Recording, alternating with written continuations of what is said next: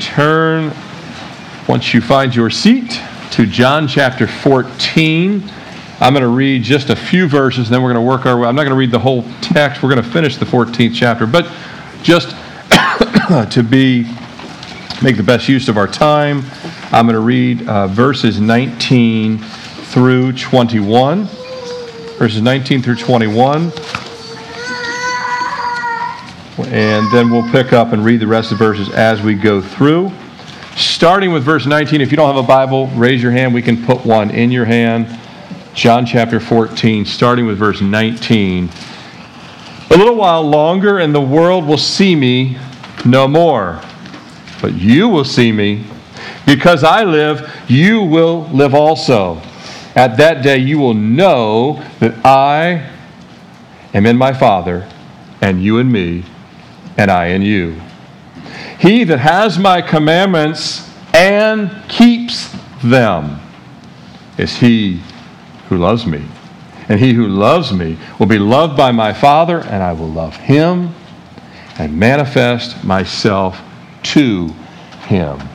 Let's pray again. Father, we thank you, Jesus, that we're reading your words that are settled forever in heaven. The words that you spoke to the apostles, the disciples there on that night, they still ring in our hearts and our minds and our souls 2,000 years later. Lord, I pray that you would give me your peace, your presence, your power, the help of your Holy Spirit, the ministry of your Spirit, your wisdom, your insight, your anointing. And Lord, you would prepare every heart. You would speak to us with us finding ourselves here with listening ears and soft hearts. Lord, I pray that it would be your anointing, it would be your moving in this place, and those that are watching online, that your words, which are alive, will come alive to each and every one of us. We would leave here more in love with you, more dependent on the Helper, the Holy Spirit. And it's in Jesus' name that we pray. Amen. So we have the same upper room setting, Jesus' discourse, Jesus' encouragement, and the building up of his disciples continues. The shadow of the cross is now getting closer and closer by the minute. Yet Jesus remains focused on strengthening and preparing these 11 men that he has saved and loved with an eternal love. He has assured them that if they pray in his name, he will answer. Aren't you glad God gives you that promise too? If you pray in his name, according to his character, we talked about that last week. And that like their master, the Son of God sent down from heaven, they too will do the works of the Father. And although Jesus will soon be leaving, he has just promised to send them another helper, one equal to himself, the Spirit of truth, the Holy Spirit, promised and given only to those who have trusted in Jesus. And he told them that not only would the Spirit be with them, but that the Spirit would be in them. As they had been led by Jesus for the previous 3 years, following everywhere he went, now they would be led by the Spirit living inside of them. So here, Jesus continues explaining to the 11 what he will do on their behalf as he now departs, how he will provide for them and empower them. How many of you feel like you need Jesus to provide for you and empower you?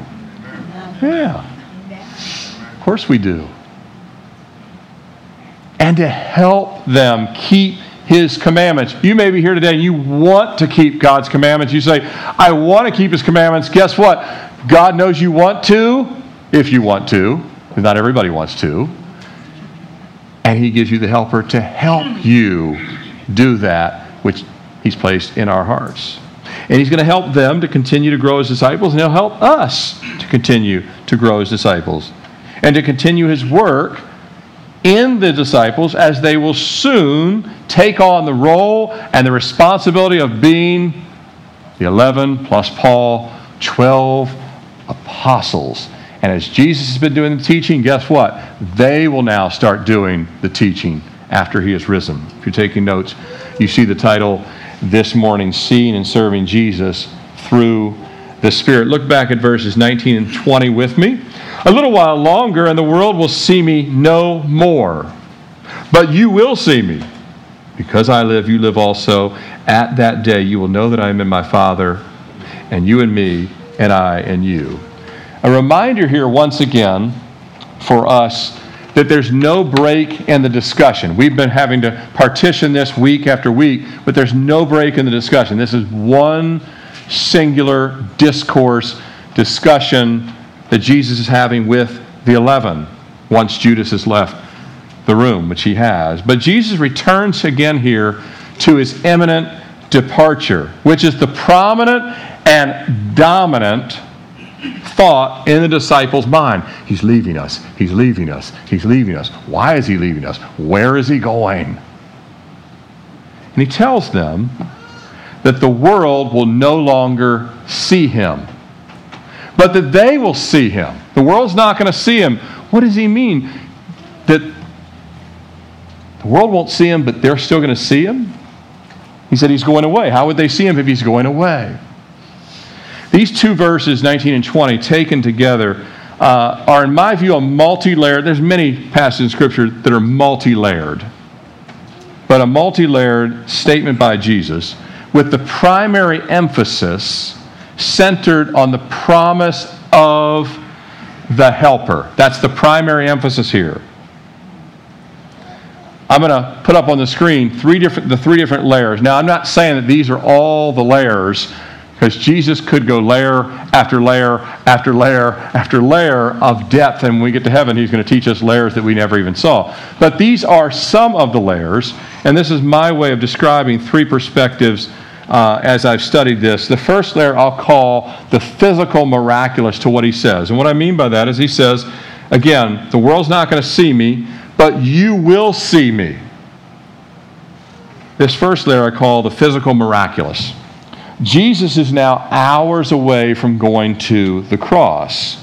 3 days later, after he dies, he will powerfully raise himself from the dead, conquering sin and death. They will see him what? Physically. They'll even touch the nail prints in his hand. They'll touch the scars. He says, handle my flesh. They will physically see his resurrection. But in the 40 days from the resurrection to the ascension, I don't know if you guys know this, but he will only show himself to his own, his sheep.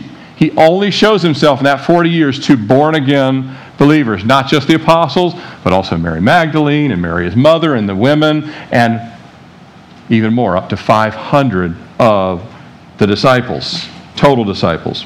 You have the 12 apostles, but you also have disciples. But only those who have believed in him by faith. And because he's risen from the dead, he also says, because I live, you'll also live. Your physical body someday, even if it has dissolved, you went down the Titanic, if you're a believer, I'm going to reconstitute, you're going to have a physical body that's going to see him face to face. The physical miraculous starts with Jesus' physical resurrection, and we're part of his resurrection. But obviously that's not happened at that point, so he's not only talking about that. Layer number 2, which I believe is the primary emphasis, and this is about the Holy Spirit, the Helper, which I'll call the spiritual miraculous, the indwelling of Christ. You can't see the Holy Spirit. No, you can't say, if someone says, show me the Spirit. All right, let me draw a picture for you. There's symbols like the dove, but you can't see the Holy Spirit. The Spirit of God is invisible, right? However, Jesus said, you will see me. And the Spirit part goes back to where he says, back in verse 17, where he says, the Spirit of truth, you will see him, but the world will not see him. How is Jesus able to say that we will see the Holy Spirit and see him when he's seated in heaven and I can't literally, physically see the Holy Spirit? Because the Spirit conveys to us the presence of the Spirit. Spirit reveals Spirit. Physical eyes see physical things, but the presence of the Holy Spirit, Jesus said in John 20:29, blessed are those who have not seen and yet have believed. I've never seen Jesus personally, but I'm more positive he exists than I am world leaders exist. I'm not even sure if some of our world leaders are actually doing anything, but that's a different story. But I'm positive Jesus is on the throne, and I've never seen the Holy Spirit, but boy, I sense His presence in my life. Those who are without Christ, they can't see the presence of Christ. They can't see the work of the Holy Spirit. Jesus said the world would not see Him. They wouldn't see Him risen from the dead. Only the disciples and others that were believers. They wouldn't see Him spiritually because they wouldn't have Him residing in their hearts, so they wouldn't see it. You know, you talk to your unsaved friends, and you guys and your invisible God. I only believe what I can see. We'll come back to that thought a little bit later. But Jesus said, the Apostle Paul said in Romans 8:9, but you are not in the flesh, but in the Spirit, if indeed the Spirit of God dwells in you. Now, if anyone does not have the Spirit of Christ, he is not his. So we know we have the Spirit because we know the presence of the Spirit. We can see the work of the Spirit. We can see God doing the work in His church. In verse 20, he said, you'll know the Father through the Son, and you'll know the Son is in you by the Spirit. So the Spirit is the one that reveals to us the presence of Christ, how we can see the work of Jesus in our life. The third layer, if you look up on the screen, the third layer I'll call the future miraculous. So we have the physical, resurrection of Jesus, the spiritual, the presence of the Helper, the invisible, indwelling work of the Spirit is that spiritual miraculous. And all these are miraculous. That's why I put miraculous. It's a miracle that God would put His Spirit in us. It's a miracle that Jesus rose from the dead. And the third miracle is it would be a miracle when Jesus returns and we meet Him in the clouds. And we have the future miraculous. And then, what we have known to be true already by the Holy Spirit, we will get to see as they did immediately after the resurrection, standing in the clouds. I look up at the clouds and I'm going to stand in them things someday. Just like the birds even have to flap. I won't have to flap a wing or anything. Just stand there with Jesus. I'll call this future miraculous. And those who are saved will see Jesus face to face when He gathers them to Himself. In understanding this, each of these facets are simultaneously true. All three of these, they're simultaneously true. They either have happened, are happening, presently happening, or will happen. All of them. And I would ask all of us, and those of you online, are you seeing? Remember back in verse 17, Jesus said, you will see the Spirit and He will be in you. Right here in 19 and 20, you will see me, but the world will not see you. Are you seeing Jesus working in your life? And are you seeing the work of the Holy Spirit in your life? Can you see the work of the Spirit? Do you know that He's present in you? Going back to the Scottish pastor and theologian that I mentioned several weeks ago, I just resonated with me. I know that my wife loves me. I don't care if you say she doesn't. I know my wife loves me. Right there on the front row. She's on the front row every Sunday. I know she loves me. Why else would she be on the front row? But I know that she loves me. She knows I love her. It doesn't matter whether people say. We cannot prove it in a lab. There's no science test we can do to prove it. If I don't get a readout, I don't believe it. You're not going to get a readout from God. You're going to get to read His Word, but you're not going to get a readout. You're not going to get some, I will certify this. He already did that with the cross. There's proof of love. But our faith, like a marriage, has evidence. A good marriage has evidence. Even though it can't be proven in a lab, it has evidence. It's not the evidence that the world accepts, but it's the evidence that God says is present. And by the way, God doesn't adhere to what the world wants. He'll never give them what they want. It's the other way around. We've got to come to what he offers, the evidence that he's given. Speaking of evidence, look at verse 21. Jesus says, he who has my commandments and keeps them, it is he who loves me. And he who loves me will be loved by my Father, and I will love him and manifest myself to him. Jesus reiterates here what he said in verse 15, where he started saying, if you love me, keep my commandments. And that preceded the promise of the helper. He said, if you love me, and keep my commandments, I will send the helper. The proof that we love Jesus is that we obey his commands. That's what he's saying. That's the proof that we love him, that we obey his commands. And by the way, this should be somewhat reassuring to you. In this lifetime, guess what? We will never exhibit perfect obedience to Jesus. No one in here can say, I've been 100% obedient, not even in tiniest of infraction. None of us will have perfect obedience. But just like our kids, those of you who have children, or maybe your kids are grown and out of the house by now, whatever, you would know if you would consider your kids obedient kids or not obedient kids. And some people have had one of both, right? We have one that obeys and one that never obeys. And then if they come back to the faith, they're called a prodigal coming home. But you would know if your children are obedient or not obedient. And by the way, this is one they should be teaching in the schools in America. You want a long life? Honor your father and mother, that your days would be long upon the earth. It's still in the Bible. I know the schools have forgotten anything that's in the Bible, but it's still there. I would tell all you young people, honor your father and mother, your days would be long upon the earth. Jesus said, you want to know if you love me? Obey my commandments. Parents want to know if your kids love me? They would obey. Just like I've said many times before, I've used this analogy lots of times, but it's one that we can understand. How many have a job? Okay.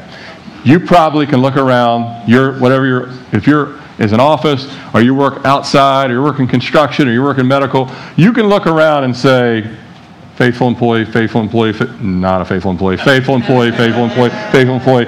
I need this project done by Friday. I never would count on them, never would count on them. I'd count on them. You know what I'm saying? Yeah, right. Just like we know what a faithful employee is, and your employer knows, well, they should know, God knows who's faithful, who's really obedient. Not perfect in obedience, but obedient. We can't play games with God. He knows if you're obedient. He knows if you obey and love his commandments or not. He doesn't get in gamesmanship. Well, they're not perfect either. No. That doesn't work. He knows who is who. But our obedience, it'll be evident and it will be consistent. Consistency equals maturity. Maturity equals consistent. We're growing and maturing. Our love for Jesus should not be receding, but growing.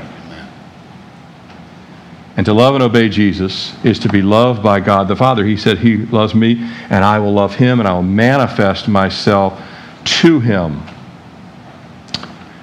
William MacDonald said this. He said, the real proof of one's love to the Lord is obedience to his commandments. It is useless to talk about loving him if we do not want to obey him. That's true, isn't it? It's useless. I love Jesus. Well, do you obey? No, I don't do that, but I sure do love him. I sing a worship song. I go to church 1 out of every 10 Sundays. I do that kind of. He's got to be happy with my tip of time. No. It's useless to talk about loving him if we don't obey him. Let's look at verse 22. It said Judas, not Judas Iscariot here. It says, verse 22, we didn't read these verses. We're going to go as we go, verse by verse, all the way to the end here. Verse 22, Judas, not Iscariot, said to him, Lord, how is it that you will manifest yourself to us and not to the world? By the way, the name Judas means he shall be praised. It also is, you can use the word just Judah, like the tribe. So Judas is kind of the Greek derivative of saying Judah. So if you were to say to someone Judah or Judas, you're calling them the same name. One would be more the Hebrew name. But within the 12, there were two Judases. There was a fake Judas and a genuine Judas. There was one who could be praised because his faith and his life was a praise to his Savior and to the Lion of the tribe of Judah. And then the other one who discarded what could have been faith to praise himself and to exalt himself, and actually even exalt Satan. Side by side in Scripture, we often have true and counterfeits throughout the Scriptures, don't we? We see that many a times in the Bible. But his question, Judas's question is, Jesus, how are you going to manifest? How are you going to disclose yourself to us? And the word manifest, how will you manifest? His question is a pretty sincere question in the sense that he's saying, hold on, we live in the world. The people that don't believe you live in the world. You said we're going to see you, but they won't see you. How is it that we will see you and they won't see you when we're seeing you right now? They could see you right now. I don't understand. Jesus is saying, the word, when he says to them, I will manifest myself to you, or he's asking, how are you going to manifest yourself to us? That word means to make oneself known, to inform, to appear. So how does Jesus, we're sitting here in Chesterfield County, we're not sitting at the throne room of God. How does Jesus manifest himself to us? How does he inform himself to us? How will we see Jesus compared to the rest of the world? How would they have seen him compared to the rest of the world if he's gone and they're still going to see him? Verse 23, Jesus is glad you asked. Here you go.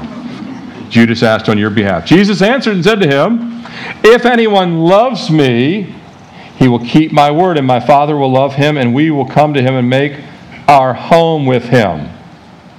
He doesn't exactly answer Judas's question the way you and I would answer it. Here's what I find fascinating about Jesus. This actually came to me in the first service. It wasn't in my notes, I believe. Jesus does not just answer questions from people that ask sincere questions. Now, when you ask a sincere question, every time you see someone in the Bible that really is asking Jesus a sincere question, it's not a trying to trap him question like the Pharisees asked. Those they got some pretty firm answers back that were just kind of putting them in their place. Here, he's really answering what Judas is asking on behalf of the 11, but here's what I think God always knows about us. Jesus answers the question here, not just does he answer the question, but why you asked the question. Does that make sense? He says, here's your question, but I actually see deep in your soul why you asked it, so I'm going to go even past the question to the why you asked it. So, Jesus reiterates here, if anyone loves him, you're going to have to keep my word. You're asking because you want to know what is it that you want, what is it that I want you to be doing? And Jesus reiterates again that loving and obeying him will be the means of seeing him. Let me say that again. Loving him and obeying him are the means to seeing him and further knowing him. To keep his word, the sayings of God, the decrees of God, the mandates of God, the orders of God, those are all his commandments. To cling to the word of God on purpose.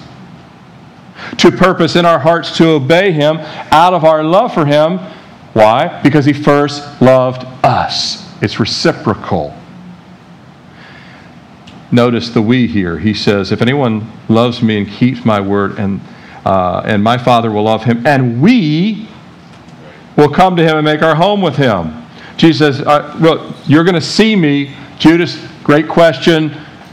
I even know why you asked it. I even know the reasons why you don't know why you asked it. You need to know that the more you love me and keep my command, the more you're going to see me. No matter whether I'm in heaven or in your heart, which I'm in both places anyway. Don't worry. I've got all those places covered. You're going to, and the more you love me, the closer you're going to get, and the more I'm going to manifest myself to you. And the we is the Father through the Son by the Spirit. The Father through the Son by the Spirit. The triune God will make his home with us. Rotten, wretched sinners like us, God is making his home in us. Isn't that amazing? When you think of how still imperfect you are, that the Holy Spirit takes residence in our rat-infested selves, right? That God will make his home. It'll be a deeper relationship, and it'll become more real, not less real. More real over time. Those of you that are in the Lord, you know that you've matured and your faith. Going back to that marriage analogy again. When there's genuine love in a marriage, you become more at home with one another, not less at home with one another. Amen? You become more at home. You think each other's thoughts before the other one even thinks it or says it, which sometimes is annoying. But it's not annoying in the presence of the Holy Spirit, because you want to have the mind of Christ. Amen? Verse 24. He who does not love me does not keep my words. That couldn't be more straightforward. And the word which you hear is not mine, but the Father's who sent me. Jesus again underscores this. Do you think he's trying to get the message clear? That anyone that refuses to obey him and keep his commands does not love him. And all of this, he said, is coming expressly from God the Father. He said, this is what the Father wanted me to tell you. He wanted me to tell you multiple times the same thing in various ways. That the point is driven. Why? Because these guys are going to have to teach it for the next couple of decades till they pass away, and then it'll be passed on to the next generation, and we're still teaching it today. We're not changing one word of it in this church. Amen? Whatever Jesus taught, we're going to teach it. The same way he said it. If this is what he said, we need to understand it. If we don't understand it, then Holy Spirit, help us understand it. That's the way it works. Verse 25, these things I have spoken to you while being present with you. He said these things while he's been present, physically present with them. And this has been an ordained time in the upper room. We're still talking about this upper room discussion 2,000 years ago. And we're talking about it for weeks, because he said, in your presence, I've shared all these things with you. But I think we should know by now that a lot of what he said, perhaps most of what he said, is going over their heads. You can tell by the questions they're asking. We're like, are you guys listening? Because we're sitting over here, but we have the advantage of seeing the scriptures now. They were in the moment, and a lot of it was going over their heads. And Jesus said, I've said all this in your presence, but look at verse 26. But the Helper, the Holy Spirit, whom the Father will send in my name, he will teach you all, you could put a big circle around, all things, and bring to your remembrance another circle, all things I have said to you. This is very important. The Helper, the Holy Spirit, is going to teach them after their present physical presence of Jesus, rabbi and teacher, after the rabbi that they've been learning from for 3 years, they've been learning from in this night in the upper room, that they don't understand everything he's saying. After he has left, the Holy Spirit will take their knowledge base and finally raise it up and say, all that stuff y'all didn't understand, maybe not all of it, because some of it we won't even understand until we get to heaven, but quite a bit of what they didn't understand. Oh, that's what you meant by you would be rising from through these. Oh, that's what you meant by the Helper. Oh, all these things would start to come clear. And the Holy Spirit would take whatever they had heard from Jesus and keep going back to it until, those of you that are teachers, you do your chapters, and then you keep going back, and you keep overlapping, right? You got to go back 3 chapters to kind of pull it forward, back 3 to pull it forward. That's what the Holy Spirit would be doing with everything Jesus had taught them. The Spirit will take the things that Jesus said and bring them to remembrance. Aren't you glad that you have the Holy Spirit to bring things to your remembrance? You'll get a verse in the middle of the night. You're walking to the bathroom in the middle of the night, and a verse will pop into your head. That's the Holy Spirit. You'll be riding around on Tuesday, and something that we read in the Word today will come back to you. That's the Holy Spirit. Dr. Henry Morris said, this means that the work of the Spirit would be a work of continuation. In other words, he would take the baton from Jesus and keep teaching them the same things. His teachings would continue what Jesus had already taught. The Holy Spirit isn't there to bring a new teaching, but to reveal the teaching of Jesus. I would add that the New Testament scriptures, which have yet to be written, remember at this point in the upper room, nothing in the New Testament, Matthew through Revelation have not been penned yet. No scriptures have been written. Jesus is the living epistle in their presence, but nothing has been written.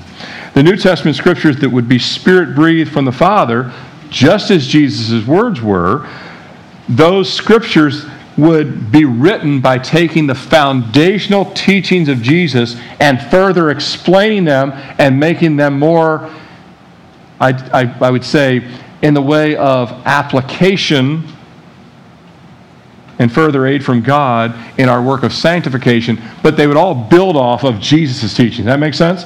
Everything, the Corinthian epistles, 1st, 2nd Timothy, any of them. What they don't understand will be made clear. Anything they need to understand is going to be made clear. The Spirit will reteach what Jesus has taught, and He will build upon what they've already come to believe by faith and understand. And the same thing happens with all of us. The Spirit builds upon your original saving faith. If you've been saved, for me, 27 years ago, 1995, the Spirit's been building on that original faith through the Word of God and the indwelling presence of the Spirit, which keeps taking me back to the things Jesus said again and again. And they actually go deeper. And He personally convicts us, and He affirms us of the truths we need to apply. Not just the truths we know head knowledge, but the Spirit says, hey, you've been saying you know that. You need to start walking in that. The Spirit does that.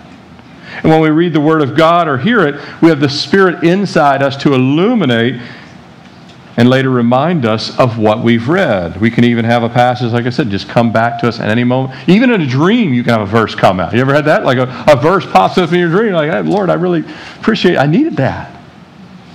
In 1 John 2:27, this is a passage that has been misused at times by people. We'll take a look at what it means. 1 John 2:27, but the anointing which you have received from Him abides in you. That's the Holy Spirit. In you.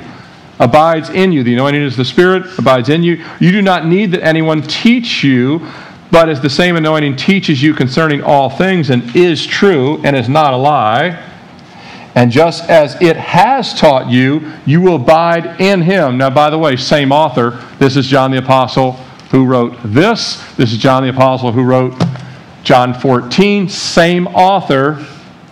Now, it's interesting because I've heard this verse vastly misused at times. Usually I've heard it used correctly, but every now and then I've heard someone say, what in the world? They've taken that verse and they're making it heresy. John was obviously a teacher in the church. Not just a teacher, one of the apostles. He was in charge of setting the church's foundation along with the other apostles. He wasn't just a teacher, but he was teaching. Not only when he would teach in the church, he's literally teaching with this verse and with this epistle. So he's not saying you don't need apostles or pastors or teachers. That is not what he's saying at all. What is he saying? Because he said, you don't need anyone to teach you. He's teaching them right now. So he knows they need someone to teach them. He knows they need pastors and teachers, and they needed the apostles themselves. He didn't mean that you didn't need teachers or pastors or people that are anointed with the Spirit of God. He said that if you're saved, you have the Spirit's anointing in you. And that's really important, that if you have the Spirit's anointing, well, then the Spirit will show you and illuminate, that's true. I need to grab onto that. That's for me. I need to start to apply that in my life. You have the Spirit, and you don't have to have anyone making you do these things. It emphasizes the importance. The Spirit will emphasize the importance of you obeying the truth, not just hearing it, but actually obeying it. God doesn't give us His Word just to know, but to do and to apply it.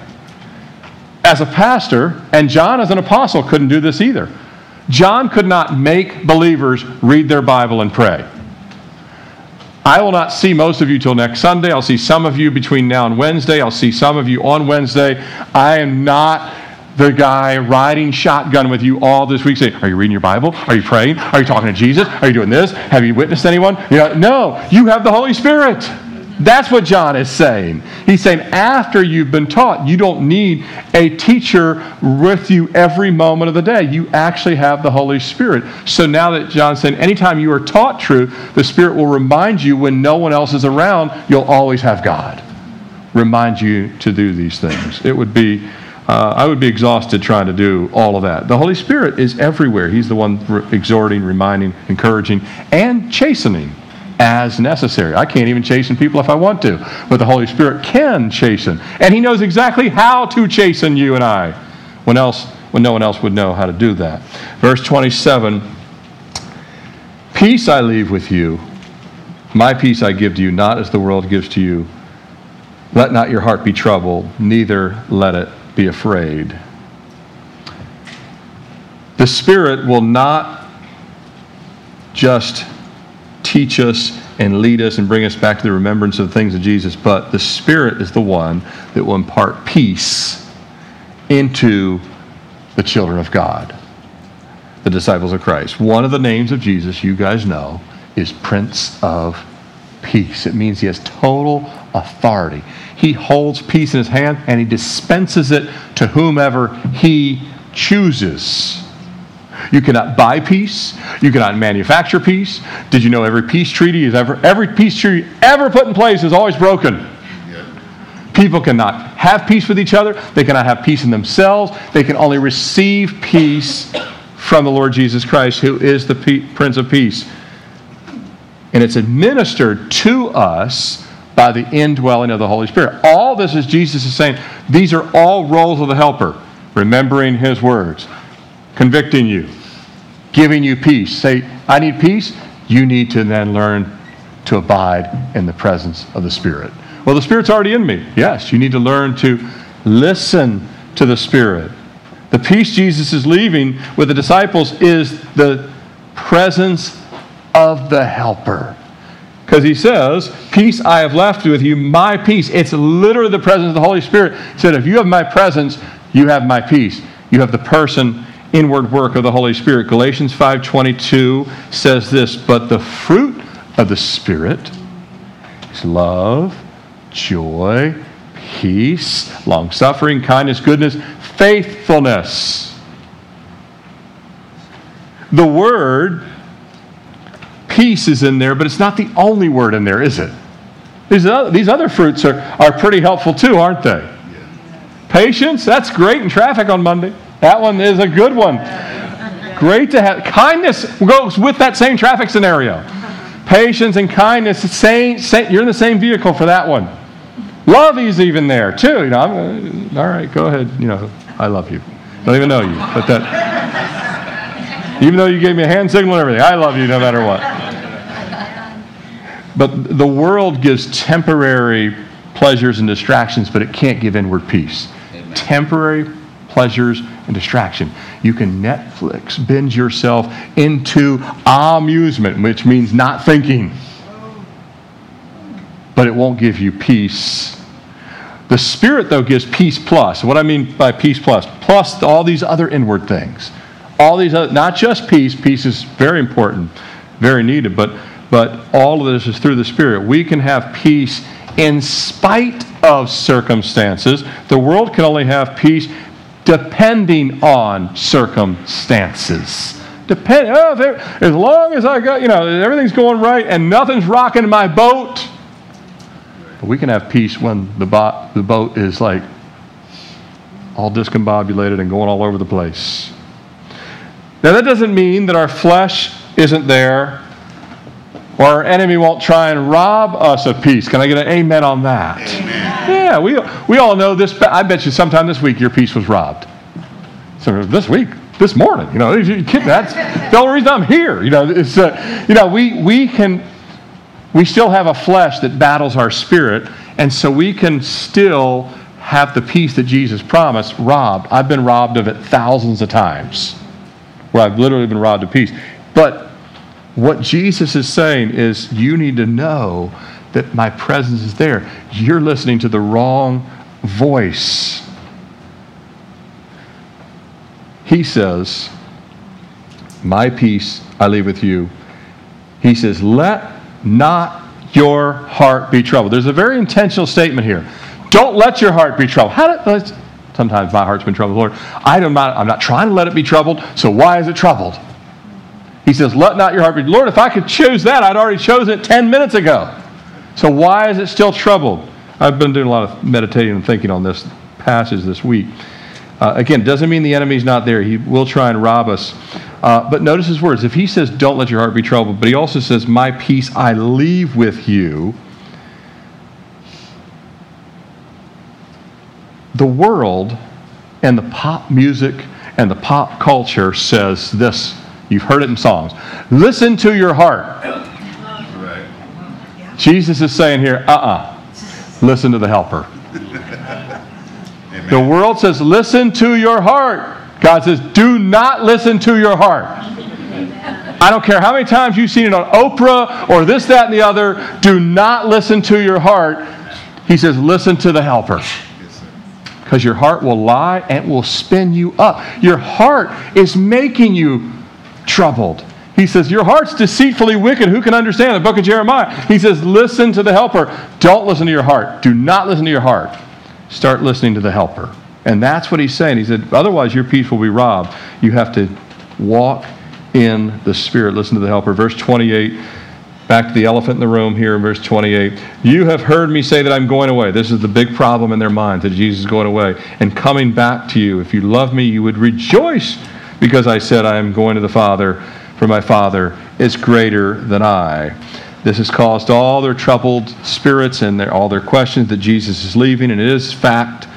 Jesus made it clear that, yes, he is leaving very soon. But in addition to the Spirit who he's going to leave with them, in addition to that, he will be in the presence of the Father interceding for them. You want the risen Jesus at the throne room of God interceding on your behalf, with the Spirit of God left with you. Even if we don't understand why this is true, if Jesus said it, that's all you need to know. If he says you should be glad, then yes, sir. I'm not going to listen to my heart. I'm going to listen to you. I'm going to listen to the helper. And it's our benefit that Jesus is sitting right next to the Father, interceding on our behalf. We get that from other passages in the Scriptures, not specifically this one. He also says something interesting in here. He says, my Father is greater than I. And he already told the disciples that if they saw him, that they saw the Father. So what does it mean that since he is the Father, and yet he's also the Son, yet he's equal to the Father, that the Father is greater than him? What does he mean by that? Well, it's not that the Father is greater than the Son in the sense that both of them are equally great. He's speaking positionally. You have God the Father gives the will of the Father to the Son, and that's where the Son receives the commandments to go into the world and to give his life a ransom for many. My Father positionally is greater, but not greater within the triune. They are all three equally. But he's saying, my Father is the one that sets the agenda of beginning to end. And me and the Spirit, the Son and the Spirit, are working within the will of the Father. Does that make sense positionally? If you're married, you're not greater than your wife. Your wife's not greater than you. There's a positional thing, but there's an equality in value. And God the Father, God the Son, and God the Holy Spirit. But the Father's will, Jesus is there to be right beside the Father. So if the Father will say, remember Jesus said only the Father knows when he's going to return. The Father will say, blow the trumpet. That's coming from God the Father. Positionally. Verse 29, he says in verse 20, I've got to wrap this up. Yep, got to wrap it up here. And now I have told you before it comes that when it does come to pass, you may believe. He has told them all of this in advance. It's important that he told them in advance because when he rises and they see him risen, when they receive the Spirit, just as he said they will, John chapter 20, and the outpouring of the Spirit, Acts chapter 2, and they receive the helper's help, and they see all the things that Jesus said are starting to come to light, then their faith will be strengthened. If Jesus told you 10 things that will happen in your life and they all happen, your faith in him would only grow. Well, you already have that because you have the written word. He's already told us things that are coming and are actually happening. Their faith's going to be strengthened. Look at verse 30. He says, I will no longer talk much with you, for the ruler of this world is coming, and he has nothing in me. The ruler of this world we already know. We talked about, Jesus said the same phrase earlier. The ruler of this world is Satan. Satan is most clearly coming against Jesus. He is looking forward to getting Jesus on the cross. He'll even use Judas Iscariot to come and arrest him. He'll soon after the resurrection start to come after the church and come after every believer that's in Jesus, attack after attack, but Satan has nothing in Jesus. He has no power whatsoever over Jesus. None. Any more than an ant has power over my shoe. None. I've killed a lot of ants in my lifetime. But anyway, there was nothing spiritual about that statement. Anyway, but Satan has no, I'm just trying to show that I can crush an ant like Jesus can crush Satan. So that's on my point. That Satan has no power whatsoever when it comes to the church. It even says in Matthew 16:18, I will build my church and the gates of hell or Hades will not prevail against it. Isn't that good to know that Satan has no power over you? He wants you to lie. He wants you to listen to lies and listen to your heart. And you got to know, listen to the helper. Listen to the helper. I'm in charge. I'm in control. I have total power. Verse 31, our last verse here this morning. But that the world may know that I love the Father, and as the Father loved me, as the Father gave me commandment, I so do. Arise, let us go from here. The Father loves the Son, and the Son loves the Father. And the Father so loved the world that he gave his Son into the world, John chapter 3, verse 16. But the proof, listen to these last few points, and we're going to come to a close. The proof of Jesus' love for the Father is the same proof of our love for Jesus. Jesus obeyed the Father. Obedience. He obeyed the will of the Father. And so our proof that we love Jesus is that we obey him, and Jesus, his proof that he loved the Father is he obeyed the Father. And Jesus says here, speaking of the unimaginable pain he's going to endure, he says, so I do. The I do is the cross. He's saying I do to the cross. I do to shedding my blood. It's referring to his receiving God's commandment to lay down his life and him doing what? Obeying the command. Look at the verse, John 10:17. We know emphatically Jesus made this point. John 10:17. Therefore my Father loves me because I lay down my life. It's right there. Jesus makes it clear. The reason the Father loves me is I obey him, and the reason I know you love me is you obey me. The whole scene here is Jesus showing a reflection. My footstep, you follow it. This footstep, you follow it. Whatever I did with the Father, you now do with me. I obey the Father, you obey me. All of these things are clear. And then lastly, he says here, arise, let us go from here. Arise, let us go is to prepare them for leaving from the upper room and going to the Garden of Gethsemane. Though it does not appear that they do this immediately. My own opinion here, I think the apostles decide they just want to linger a little longer. But many scholars do believe that there is a lingering, and we know there has to be a lingering because we get chapter 15, 16, and 17. It appears that, and you've been part of this in your own life. Any of you ever been to dinner and you finish dinner and say, all right, we'll be leaving now. 45 minutes later, you're still sitting at the table. Or someone's going to leave your house, or you're going to leave their house, and you're in their foyer for the next 40 minutes when you said, we'll see you tomorrow, and then someone else comes home from work. I thought y'all were leaving like, we caught up on a few more things for the last hour, and I believe that this is what takes place. Jesus says it's time to go, but he knows they are not ready to go, but he also knows he doesn't really want them fully. He's getting them prepared to arise and go, because there's more to be said in chapter 15, 16, and 17. Now, there is some debate that say he shared all that on the way to the Garden of Gethsemane. I don't really see that, but nevertheless, I'm not dogmatic on it. But here's what I love about this statement from Jesus where he says, arise and go at this last point. He's kind of preparing them to call before the call. Once you know that you've received Jesus' salvation by his sacrifice, and you know that the helper's been given to you, and you have his peace and you have his leading, you can arise and go. Amen? You are able to arise and go. And you can do his commands today and tonight and tomorrow and Tuesday and Wednesday, and for every bit of the thousands of steps that you and I may have between now and the time that he calls us home or we meet him in the air, we have his help to do his work. Don't listen to your heart this week. Listen to the helper. Amen. Father, we thank you again for this time in your word. Lord, we pray that we would tune our ears. We cannot see the Holy Spirit, not physically, but we can see the Holy Spirit with spiritual eyes. We can see the presence of Jesus in our life. And I pray, Lord, that we would yield to your presence, that your peace would saturate our lives, but all the fruit of the Spirit would come forth as we listen to the helper and disregard the deceptive nature of our own hearts and listen to you.